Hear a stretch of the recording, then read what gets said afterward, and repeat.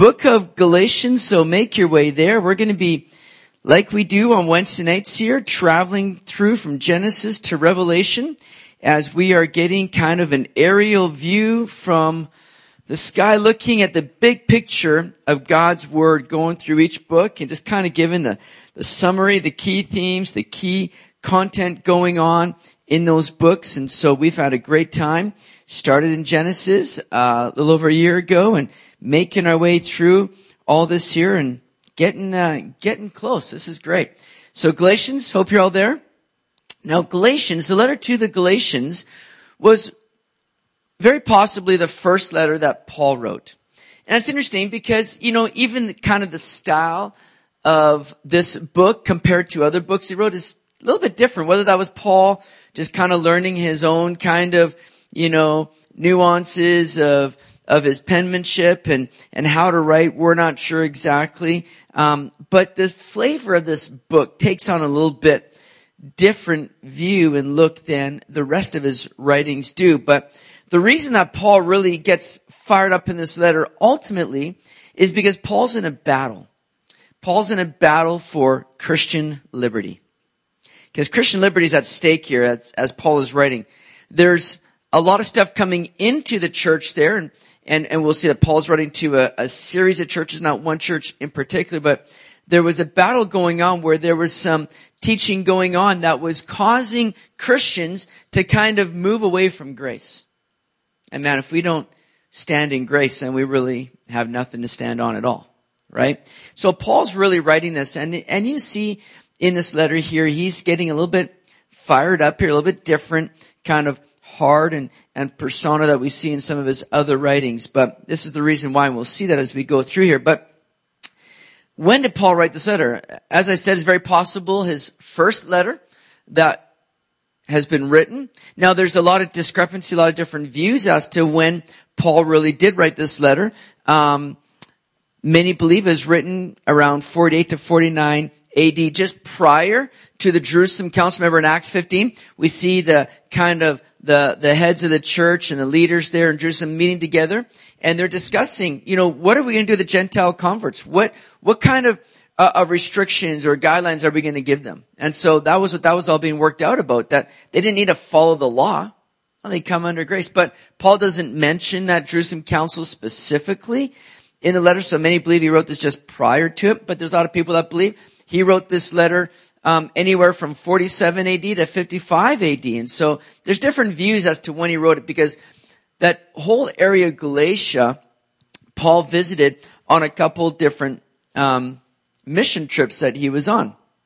And so some believe that he wrote it, and he wrote kind of to that first section that we'll talk about here, that area of Galatia that we'll look at on a map here in a second. But again, let me just say that what Paul was really writing about was to deal with this battle with Christian liberty. And so he's warning his readers as these Judaizers are coming in. These Judaizers were these false teachers that were seeking to bring people under the law, especially these Gentile converts, to bring them under the law, to say, hey, that's great that you've accepted Jesus, but you still need to follow the law.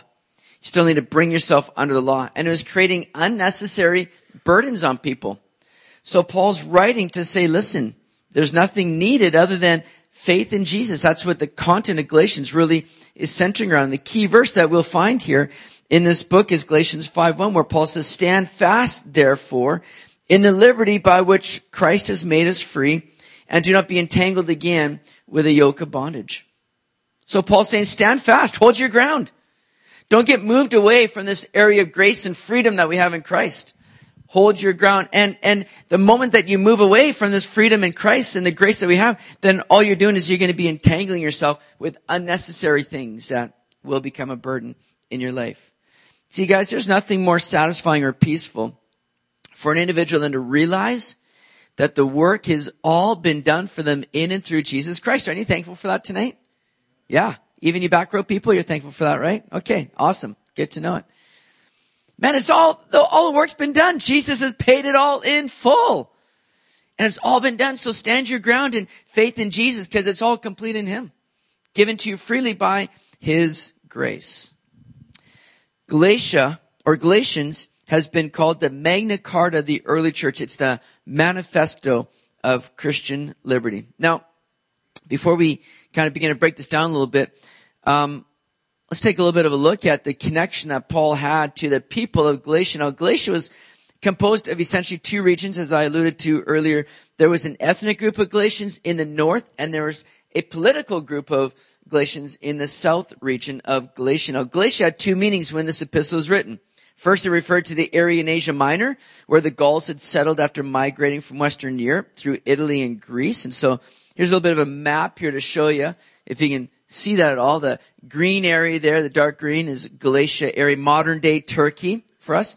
Now, the territory was limited to the north central and east central areas of Asia Minor, and its principal cities were Ancyra, Pessinus, and Tavium. But in 25 BC, this kingdom was converted to a Roman province, and territory was added now to the south, including the cities of, and I'll bring up this map, the cities of Iconium, Lystra, Derbe, and Antioch. And so those are kind of in the south region there of Galatia. So Paul founded the churches in the south on his first missionary trip. Then he founded the churches in the northern region on his second and third missionary trips there. Now, the people that were inhabiting the land, the Gauls, of Galatia, they were known to be a restless people that were out just to kind of satisfy and follow their whims. Here's a description that Julius Caesar gave of the Gauls. He says, and I quote, "The infirmity of the Gauls is that they are fickle in their resolves, fond of change, and not to be trusted." All right? So that's going to prove a characteristic that Paul is going to contend with in this epistle. So here's what we look at as we go through this. And oftentimes in Paul's writing, especially in these epistles that we'll be going through in the next few weeks, that Paul oftentimes dealt with this doctrinal view first and then looked at the application of that. So here in Galatians, we break it down. First two chapters is that personal, where Paul is defending his apostleship. And then chapters 3 and 4 deals with the doctrinal, where Paul is defending justification by faith. And then that third section here is the practical, Paul defending Christian liberty in chapters 5 and 6. I love how Paul starts off his letter, and he does this with a lot of his letters. It's typical fashion for Paul. He starts out there in verse 3, "Grace to you and peace from God the Father and our Lord Jesus Christ." Paul was always one to emphasize grace. There's always grace and peace, and always in that order, because you can't know the peace of God until you understand the grace of God. If you don't understand the grace of God, that the work's already been done, and all you need to do is put your faith in Him, then you're not going to have peace, because you're always going to wonder, am I doing enough? And when you talk to Christians that haven't understood the gospel and understood grace, you talk to them, there's no assurance, they're never sure. Well, I hope I'm going to go to heaven. I hope I'm going to get there. Just hope I'm doing enough. There's no peace in that. But when you come to know grace, that God's given it to you freely, it's all been done and complete, man, there's peace that we enjoy. And then Paul lays out in verse 4 the gospel so clearly. Speaking of Jesus Christ, he says, "Who gave himself for our sins that he might deliver us from this present evil age according to the will of our God and Father." That's what Jesus came to do for us, isn't it? To deliver us from sin, deliver us from this evil age. He came to pull us out and to give us new life, which is this life of liberty and freedom in Him that Paul's going to be dealing with and talking about here in this letter. And so it's through this freedom and liberty that we have in Jesus that Paul kind of goes on the offense. And he gets right to it here in verse 6. Look at verse 6 of chapter 1. Paul says, "I marvel that you are turning away so soon from Him who called you in the grace of Christ to a different gospel, which is not another. But there are some who trouble you and want to pervert the gospel of Christ." So Paul says, I marvel. He's flabbergasted at this idea that people would move away from grace, from this good news, this gospel of grace, and to move towards something else here, which he says is not another gospel. There's only one gospel. There's only one truth. There's only one good news that's found in Jesus. And the minute that you move away from Jesus, then you're onto something different altogether that cannot save, because only Jesus can save you. And ultimately what it does, as Paul is saying here, is that it brings you just into bondage. These people, these Judaizers, as he's referencing here, when he says, there are some who trouble you, it's these Judaizers, these false teachers that were seeking to bring people back under the law. They trouble you. They distort. They pervert the gospel of Christ. Now, the idea of turning away, I marvel that you're turning away so soon. The idea of turning away is like that idea of defecting.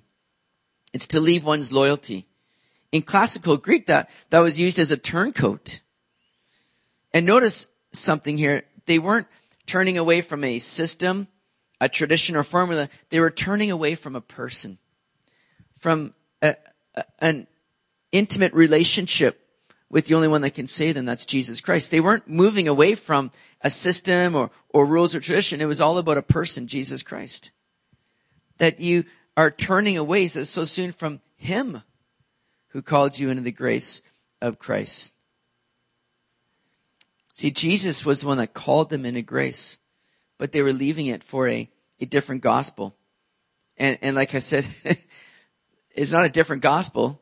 It's no gospel at all, because there's only one truth. There's only one gospel. There's only one good news. It's found in Jesus. The gospel is all about Jesus. It's what he has done for us. And if you're replacing Jesus with something else, or even if you're replacing it with Jesus then you got a different gospel. You don't have a gospel that can save you because it's only through Jesus. And there are a lot of people that are saying, well, I believe in Jesus. I'm putting my faith in Jesus, but I'm, just cover my bases. I've also got a little statue of Buddha on my mantle, and I'm putting my trust in Muhammad. I'm just going to make sure that one of them is going to take care of it. If it's Jesus then you're onto something entirely different that's not the gospel. And it's not going to save you. It's only found in Jesus, because that's what the gospel is all about. So these Judaizers wanted to make Jewish converts of these Gentiles and bring them under the law of Moses, distorting the gospel, moving them away from Jesus. And there were some that are saying, oh, hey, you can have Jesus. It's okay. You take your Jesus, but you've also got to uphold the law. You've also got to follow these things, religiously. See, it was Jesus and something else. Distorting, moving them away from the gospel. Now, what's interesting is that Paul, he was a real expert when it came to the law. So as he's talking about these things, he knows firsthand what the law does, what the law is all about. He knows what the law can do and what the law can't do. People weren't able to say that he just didn't understand the nuances of the law. Paul, if you just understood the law, you'd probably side with us. No, Paul's saying, listen, guys, if there's anybody that knows the law, it's me. Notice what Paul says here, verse 11 of chapter 1. But I make known to you, brethren, that the gospel which is preached by me is not according to man. For I neither received it from man, nor was I taught it, but it came through the revelation of Jesus Christ. Verse 13. For you have heard of my former conduct in Judaism, how I persecuted the church of God beyond measure, and I tried to destroy it. And I advanced in Judaism beyond many of my contemporaries in my own nation, being more exceedingly zealous for the traditions of my fathers. But when it pleased God, who separated me from my mother's womb and called me through his grace to reveal his son to me, that I might preach him among the Gentiles, I did not immediately confer with flesh and blood, nor did I go up to Jerusalem to those who were apostles before me, but I went to Arabia and returned again to Damascus. See, Paul understood what the law was all about. It says there in verse 14, he advanced in it beyond many of his contemporaries. But he also knew, as much as he advanced in the understanding and the knowledge and the obedience of the law, remember, he could say elsewhere in Philippians, man, I consider myself blameless. He upheld the law. But he received something far greater than just the teachings or traditions of men. He received the good news of Jesus Christ, the gospel. And he realized the futility of the law. He realized that the law could do nothing to help him be a better person or to have that peace of God. It was only found in Jesus Christ. And nobody could say, Paul, come on.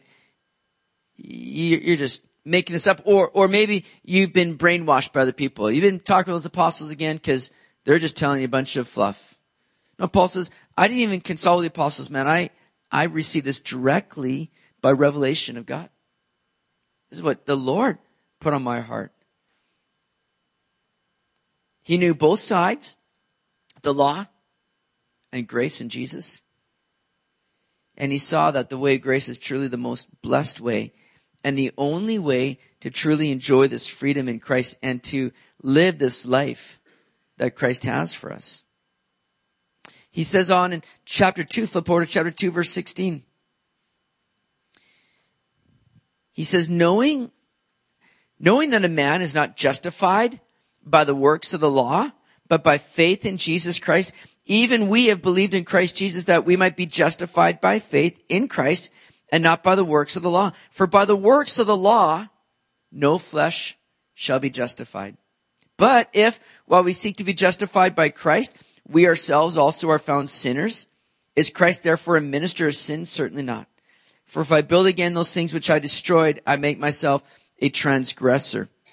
Look at verse 19. For I, through the law, died to the law, that I might live to God. I've been crucified with Christ. It is no longer I who live, but Christ lives in me. And the life which I now live in the flesh, I live by faith in the Son of God, who loved me and gave himself for me. I do not set aside the grace of God. For if righteousness comes through the law, then Christ died in vain. So Paul lays it out for us so clearly there in those verses, that through the law, no flesh shall be justified. The law is not going to make you right with God. The law is not going to bring you to God where you can say, look at how good and righteous I am. Look at, I'm upholding the law. The law won't do that. The law can't do that. So Paul began to see clearly the simplicity and the beauty of the gospel.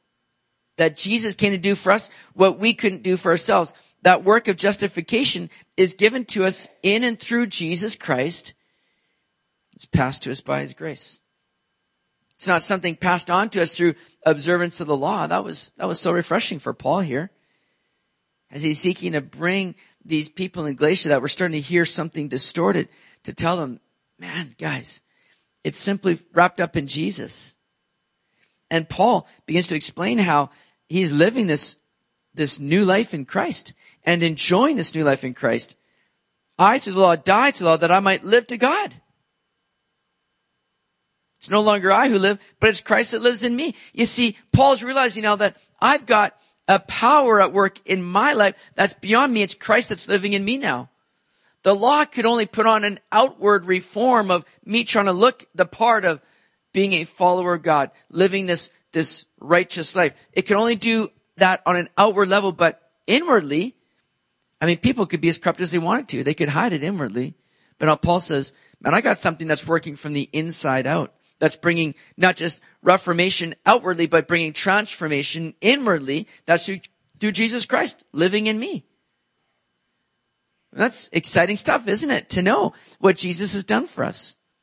For a guy like Paul, think about it, who's lived his whole life observing the law, following the law, thinking he's being righteous before God through the law, and now he realizes, oh man, I've been missing it all along.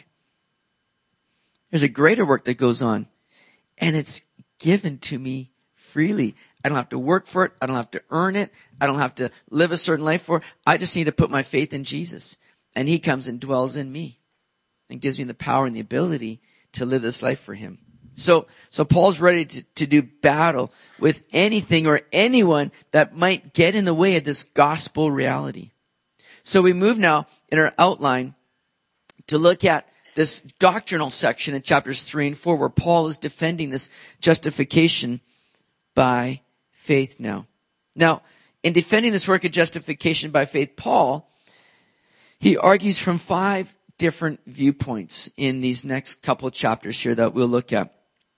We'll look at, first of all, the personal argument, and we'll look at the scriptural argument.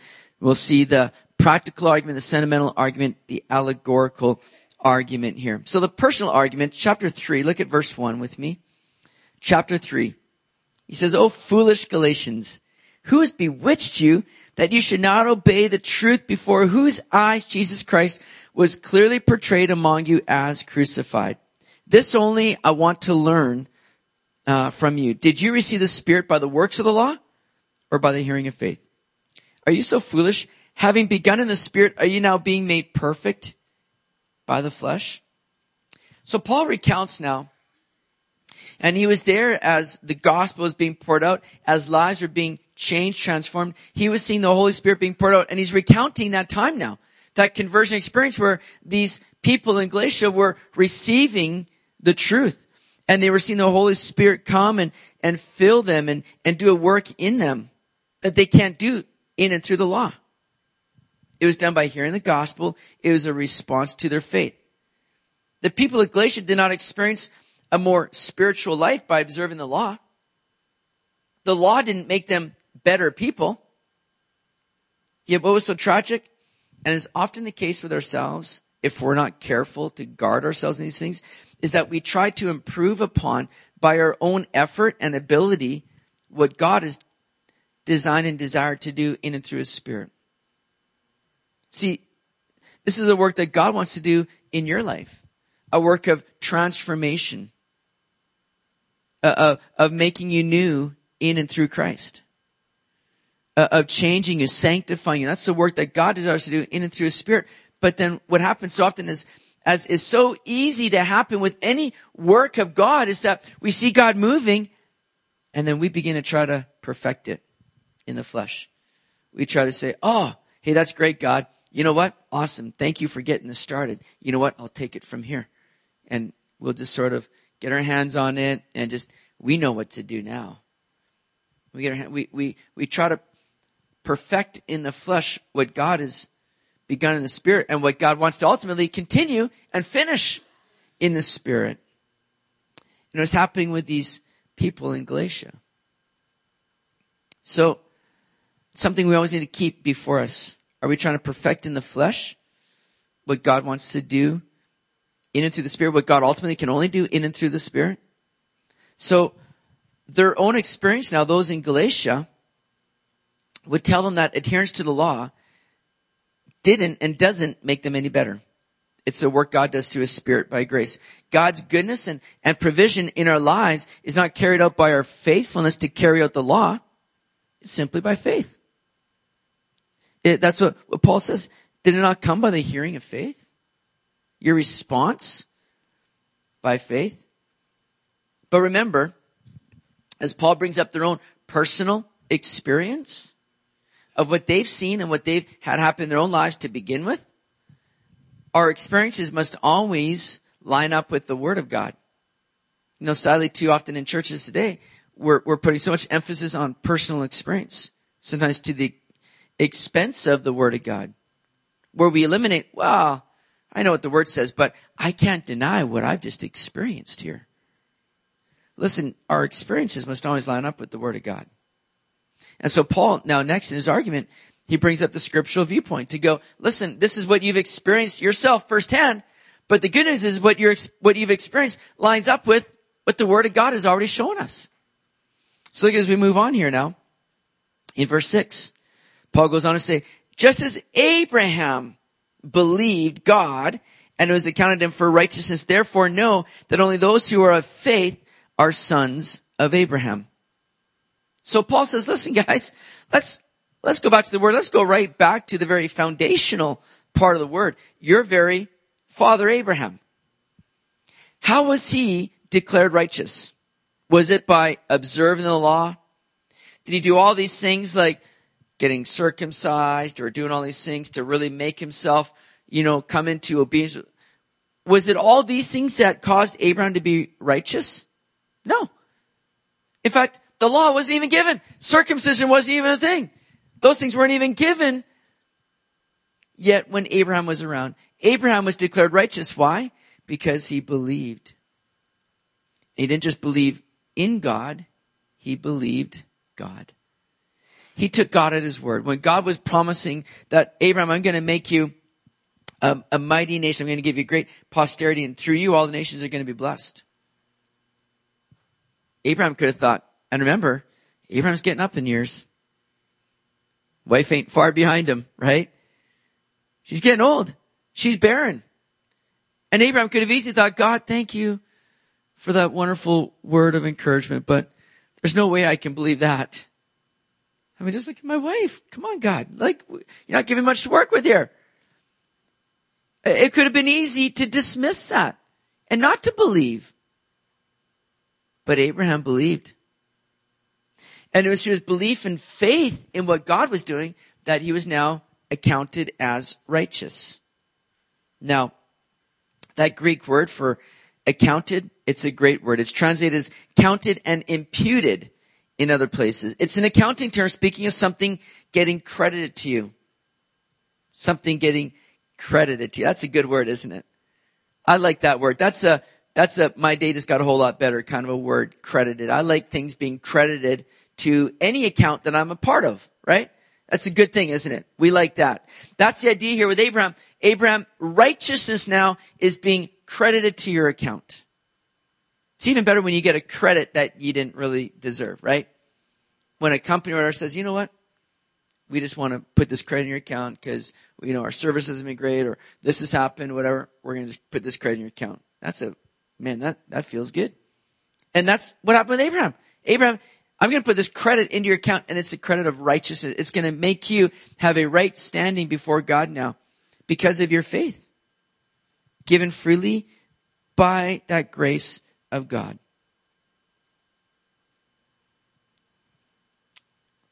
So Paul, who's been taking abuse for preaching a message of grace and justification by faith, he tells his critics here, your own scriptures now are promoting this very thing that I'm teaching.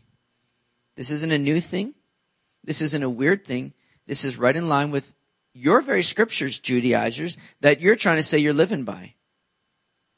And yet it's right there for you to see that this is the way that God has always dealt with his people. I gave some backing to the message that Paul was preaching. Paul further quotes the word to show the futility of trying to use the law to be righteous. Look at chapter 3, verse 10. He says, for as many as are of the works of the law are under the curse, because it's written, cursed is everyone who does not continue in all things which are written in the book of the law to do them. So Paul there, he's quoting from Deuteronomy 27, again, right back from their law. And he goes on to say in verse 7, but that no one is justified by the law in the sight of God is evident, for the just shall live by faith. So if you're going to use the word or the law as the means to your righteousness, then you better be an overachiever. You better be like a straight A student. This doesn't bode well for me. And it probably doesn't bode well for a lot of you. Because if you're going to be trying to make your life right with God by what you do, then you need absolute perfection. You need to live according to every ounce of the law. And as James says, if you break one part of the law, it's as though you broke it at all. We're good at keeping a lot of the law, but there's areas that we all know we falter in. And it leaves us guilty before God. So Paul quotes a little verse from Habakkuk 2:4. It's a powerful verse. It's a verse that Paul loves to use. And he's used it 3 times in the New Testament if Paul was the writer of Hebrews, because it's found there in Hebrews. But it's a liberating verse for sure. It's the passage that set Martin Luther free. So this word from Habakkuk 2:4, this verse is quoted in Galatians 3:11, Romans 1:17, and Hebrews chapter 10, verse 38. And in each place, it's a different kind of attribute that's emphasized. In Romans, Paul emphasized the just. In Hebrews, the writer emphasizes faith. Here in Galatians, Paul emphasizes that part, they shall live. The just shall live. Live the life. Live this freedom and liberty that Christ has set us free in and with. That's what Paul is emphasizing here, what he wants his readers to really grasp here. And again, like I said, it's what caused Martin Luther to understand this true work of God. Martin Luther said, before those words broke upon my mind, I hated God and was angry with him. But when by the Spirit of God I understood those words, the just shall live by faith, the just shall live by faith, then I felt born again like a new man. I entered through the open doors into the very paradise of God. Now, Paul answers for us a question that I'm sure many people were probably thinking while reading through this. Well, what then is the purpose of the law? Why did God give the law then to begin with? Well, Paul gives us a couple of reasons why the law was given. First of all, it's given to restrain us from sin. And secondly, it's given to reveal our sin. It restrains us from sin and it reveals our sin. Look at verse 19. Paul says there, what purpose then does the law serve? Well, it was added because of transgressions, till the seed should come to whom the promise was made, and it was appointed through angels by the hand of a mediator. So the purpose of the law was to restrain us from just all out depravity because transgression was already at work in the world. And people were on a fast track to nowhere because of transgressions and sin. Right? And so God gave the law really to just give some parameters to restrain sin. It's like if I'm cruising down a road, and you've heard me use this analogy a lot because it's an area of sin that you need to pray for me with. But I'm cruising down the road and I'm just flying along. I don't see any speed limit signs. I'm like, this is great, man. It's like the Autobahn. I can just go as fast as I want. It's lovely. As soon as a speed limit sign pops up, I realize, oh man, I'm going over the limit. And I need to get, within at least 20 kilometers of that now to get sort of, on pace, right? 40 kilometers. Thanks, Dan. Appreciate that. My brother. All right. So within 40 kilometers of that, you got to get somewhere in that vicinity, right? Or else you realize, oh man, so it restrains our sin. But then again, that law, just like that same analogy, it also reveals our sin. If I don't see any speed limit signs, I don't know that I'm doing anything wrong. But suddenly that speed limit sign comes up, I realize I'm in error. I'm breaking the law. I wouldn't know it otherwise. That's what the law came to do. It came to restrain us from sin, but it also came to reveal our sin. But then Paul goes on to say in verse 24, therefore, the law was our tutor to bring us to Christ, that we might be justified by faith. But after faith has come, we're no longer under tutor. So the law was really meant to just kind of hold us, teach us, kind of grow us and mature us. But when we get to the point, the purpose ultimately is to lead us to Christ. And when we come to Christ, we no longer need the tutor. Right? Because it's all wrapped up now in Jesus. Just as a student has a tutor, but as that student begins to mature and grow, they don't need that tutor any longer. It's time to move on. And when the perfect comes, which is Jesus Christ, then we don't any longer need the law to be that tutor or guide in our lives. We have Christ, which is far greater, far better. We find freedom and salvation in Jesus by grace through faith. That's the mature person. That's the person that no longer needs the law. So we've seen the personal argument, the scriptural argument. Paul next leads us to the practical argument. Look at verse 26. Actually, let's go to verse 29. It says, and if you are Christ's, then you are Abraham's seed and heirs according to the promise. See, the law can't bring us in a right standing with God. We don't have favor by being children of Abraham, by being descendants of Abraham. That doesn't bring us into any special favor with God just because we're born. And that's the card that the Jews would play a lot of times, right? Even with Jesus, we're children of Abraham. Right? We have Moses here to follow. They thought that they had a special privilege because of their birthright. But what does Paul say here?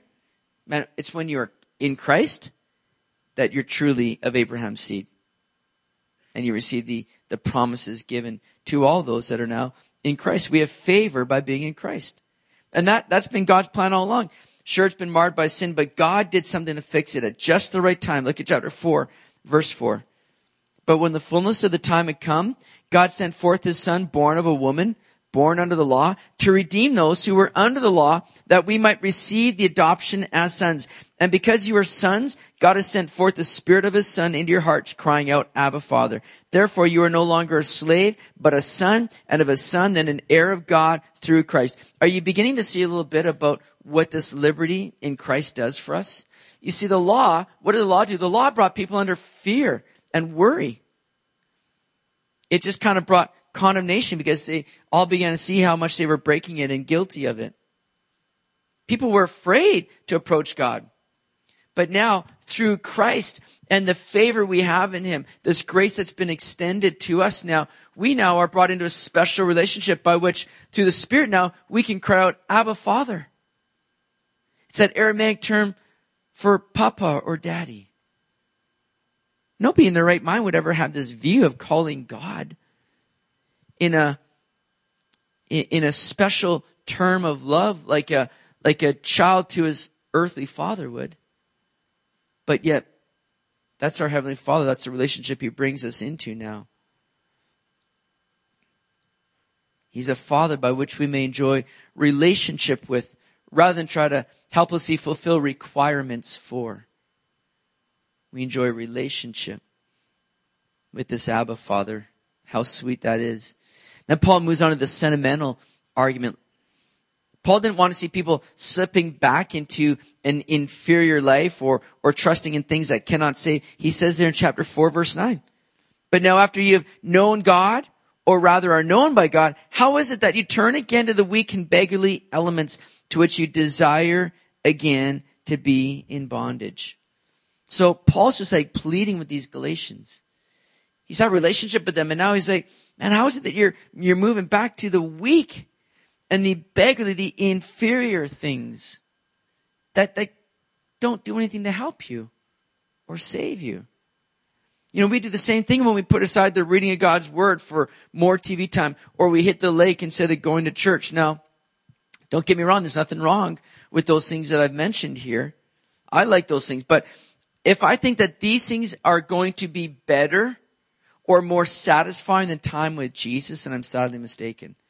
If I think these things are going to help me be a better person or live a more satisfying life, I'm sadly mistaken. It's only in Jesus that my life is going to be enriched and strengthened and renewed. Why would I turn aside to weak or beggarly inferior things? Just as these Galatians were doing that, Paul is pleading with. And then we see the allegorical argument. Paul's last argument was based on these two covenants represented by Hagar and Sarah. The first covenant was given at Mount Sinai and was connected to the Jerusalem which now is. When Paul was writing this, there were many in Jerusalem who still continued to trust in the law and live by religious means in order to please God. That's what Hagar represented. But Jesus came to establish a new covenant, one in which he would do the work to bring about the forgiveness that we all needed. It's received by faith. That's what Sarah and the New Jerusalem represents for us here. All those that want to truly be children of God must be tied to this New Jerusalem, which means you're coming to God by faith alone. Look at verse 24. Verse 23. But he who was of the bondwoman was born according to the flesh, and he of the free woman through promise. Which things are symbolic? Allegorical. These are the two covenants. The one from Mount Sinai, which gives birth to bondage. That's Hagar. For this Hagar is Mount Sinai in Arabia, in correspondence to Jerusalem, which now is, and is in bondage with her children. But the Jerusalem above is free, which is the mother of us all. So this is the allegory that Paul is giving here. So chapters 1 and 2, personal. Chapters 3 and 4, very doctrinal, looking at what this justification by faith is really all about. Paul really took us deep to show us that we're justified by faith. And now, in chapters 5 to 6, we look at the practical. He moves from the argument for grace now to look at the application of grace as Paul defends this Christian liberty. Look at chapter 5, verse 1 again, that theme verse of the whole book here. Stand fast, therefore, in the liberty by which Christ has made us free, and do not be entangled again with a yoke of bondage. So now you really begin to see the content, the whole big picture as to why Paul is writing this. Why he needs to tell people to stand fast in this liberty and not to be entangled by a yoke of bondage, because that yoke of bondage was them moving away from the gospel of grace to the law. And it was choking them out, not providing any life for them. Now, for some people, liberty means license to do what you want. All right, I'm free. I can do whatever I please. But that's why so many were getting so attached to the law and legalism. It was a safeguard to them. It was a gauge to see how they're doing, how they're measuring up. It was a way to evaluate their own righteousness and holiness. But Paul wants to show us another and better way to walk in holiness. It's through the Spirit. Christ has set us free from sin. So, he says, keep standing in this liberty. Now, the Enhanced Strong's Lexicon says, liberty is to do or to omit things having no relationship to salvation. To do or to omit things having no relationship to salvation. And there were lots of people in Paul's day that were veering away from liberty. They were attaching themselves to things that had no relationship to salvation as a means to be right with God. So they were thinking, this is what's saving me, but those things that they were attaching to had nothing to do with salvation. So Paul says to stand fast. The idea here is to hold your ground, be firm in your standing and persist in it. Don't be easily swayed and moving from position to position. You've got to maintain your ground, he says. And the only ground that we can stand on for salvation is found in Jesus. Paul would say it elsewhere, 1 Thessalonians 3:8. For now we live if you stand fast in the Lord. 1 Corinthians 15, verse 2. By which also you are saved, if you hold fast that word which I preached to you, unless you believed in vain. You got to hold your ground. You got to hold fast to that which is truly the gospel, the truth. It's found in Jesus Christ. By which you're saved if you hold fast. For now we live if you stand fast in the Lord. There's only one way to live, to find salvation. It's by faith in Jesus. Standing in Jesus. Being in Jesus. Our salvation is in Christ. Our freedom from works. It's all because of him. So Paul says, stay persistent in that. Hold your ground. Stand fast in that. To move away from our dependency on Christ, from relying on Christ for the very means of our salvation, is to bring us under that yoke of bondage. Right? Now that's a term we don't often use today, but that yoke in Paul's day was a familiar picture used in putting on oxen to keep them in submission, to direct them where to go. But to put a yoke on a person would just be restrictive, binding. It wouldn't be comfortable. But that's what the Judaizers were doing with the law. They thought the law was a great guide to keep you on track, keep you on course. See if you're living up to the righteousness required of you. But all it did was create a heavy and uncomfortable burden to bear. Now, as some people began to think of this grace and freedom, they may have thought that they were now free to do what they wanted. That was basically a license for licentiousness, they thought. So Paul brings some clarity and correctness to this gospel of grace. And basically, his message is that God's grace will do in you what the law could never do. God's grace will do in you. They thought, I need the law to keep me on track. But Paul says, no, actually, the work of God by his Spirit, his grace being poured in life, is going to cause you to do that which you can never do in and through the law. Look at chapter 5, verse 13. Verse 13 of chapter 5 says, for you, brethren, have been called to liberty. Only do not use liberty as an opportunity for the flesh, but through love serve one another. For all the law is fulfilled in one word, even in this: you shall love your neighbor as yourself. But if you bite and devour one another, beware lest you be consumed by one another. I say then, walk in the Spirit, and you shall not fulfill the lust of the flesh. I love that verse. Walk in the Spirit, and you shall not fulfill the lust of the flesh. Thankfully, when we put our trust in Jesus, the Holy Spirit now takes up residence in us, in our very lives. And it's through the Holy Spirit that we're empowered now to live out this life in a way that glorifies Christ. He ignites our new nature so that our old nature becomes less active. It has less sway in our lives. There's a new nature at work now that is fired up by the Holy Spirit to enable us to walk in a manner that glorifies Christ. It doesn't fulfill the lust of the flesh. Paul then lays out the difference between the old nature and the new nature, the works of the flesh and the fruit of the Spirit. Chapter 5, verse 19. Verse 19 to 21 goes through all the works of the flesh. These are familiar to you. I mean, hopefully not in practice, but you know we've gone over these verses so often. And then the fruit of the Spirit there in verse 22, the fruit of the Spirit is love, joy, peace, long-suffering, kindness, goodness, faithfulness, gentleness, self-control, and against such there is no law. Now, think about the process here. Because we're comparing works versus what we have in Christ. What is the difference? Works versus what? What? Works and faith, yes, but in this passage right here, verse 22 is what? What of the Spirit? Fruit. So we're comparing works versus fruit. And I love the analogy. I love the terms that Paul is using here. Works are something that's generated by effort. When you see work, I mean, that's a word that we oftentimes don't like. Work. Work means, man, it requires something of me. I gotta do something. It's gonna perhaps bring a sweat. It's gonna make me tired. Work, right? That's not something that we all get excited about so much. It's a product of human energy. Whereas fruit is something that comes about by a natural process. We don't have to work to have fruit.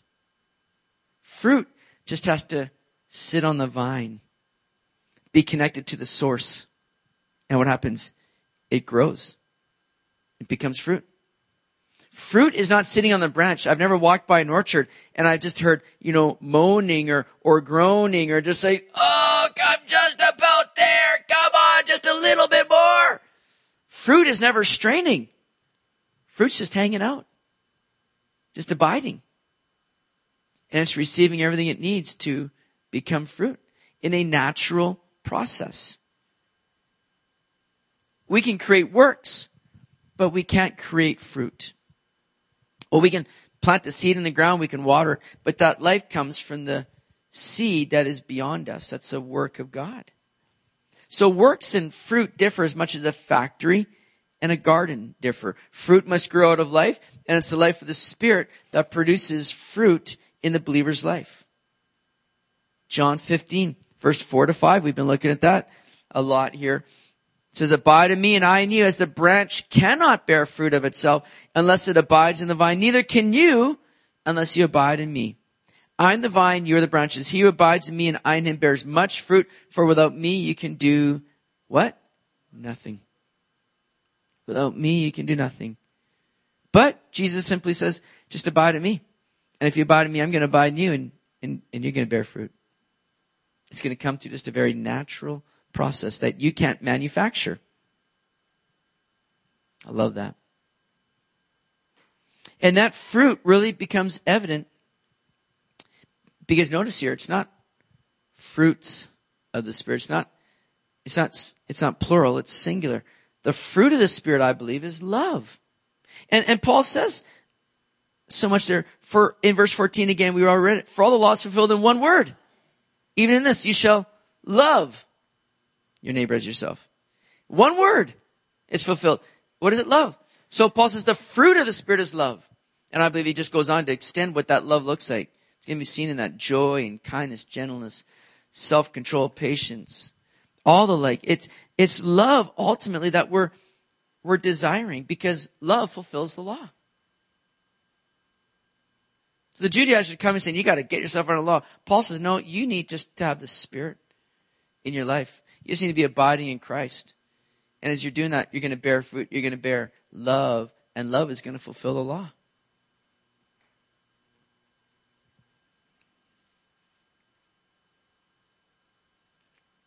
And you see, for those, and we see it today, there are those that still try to live by a set of rules and regulations.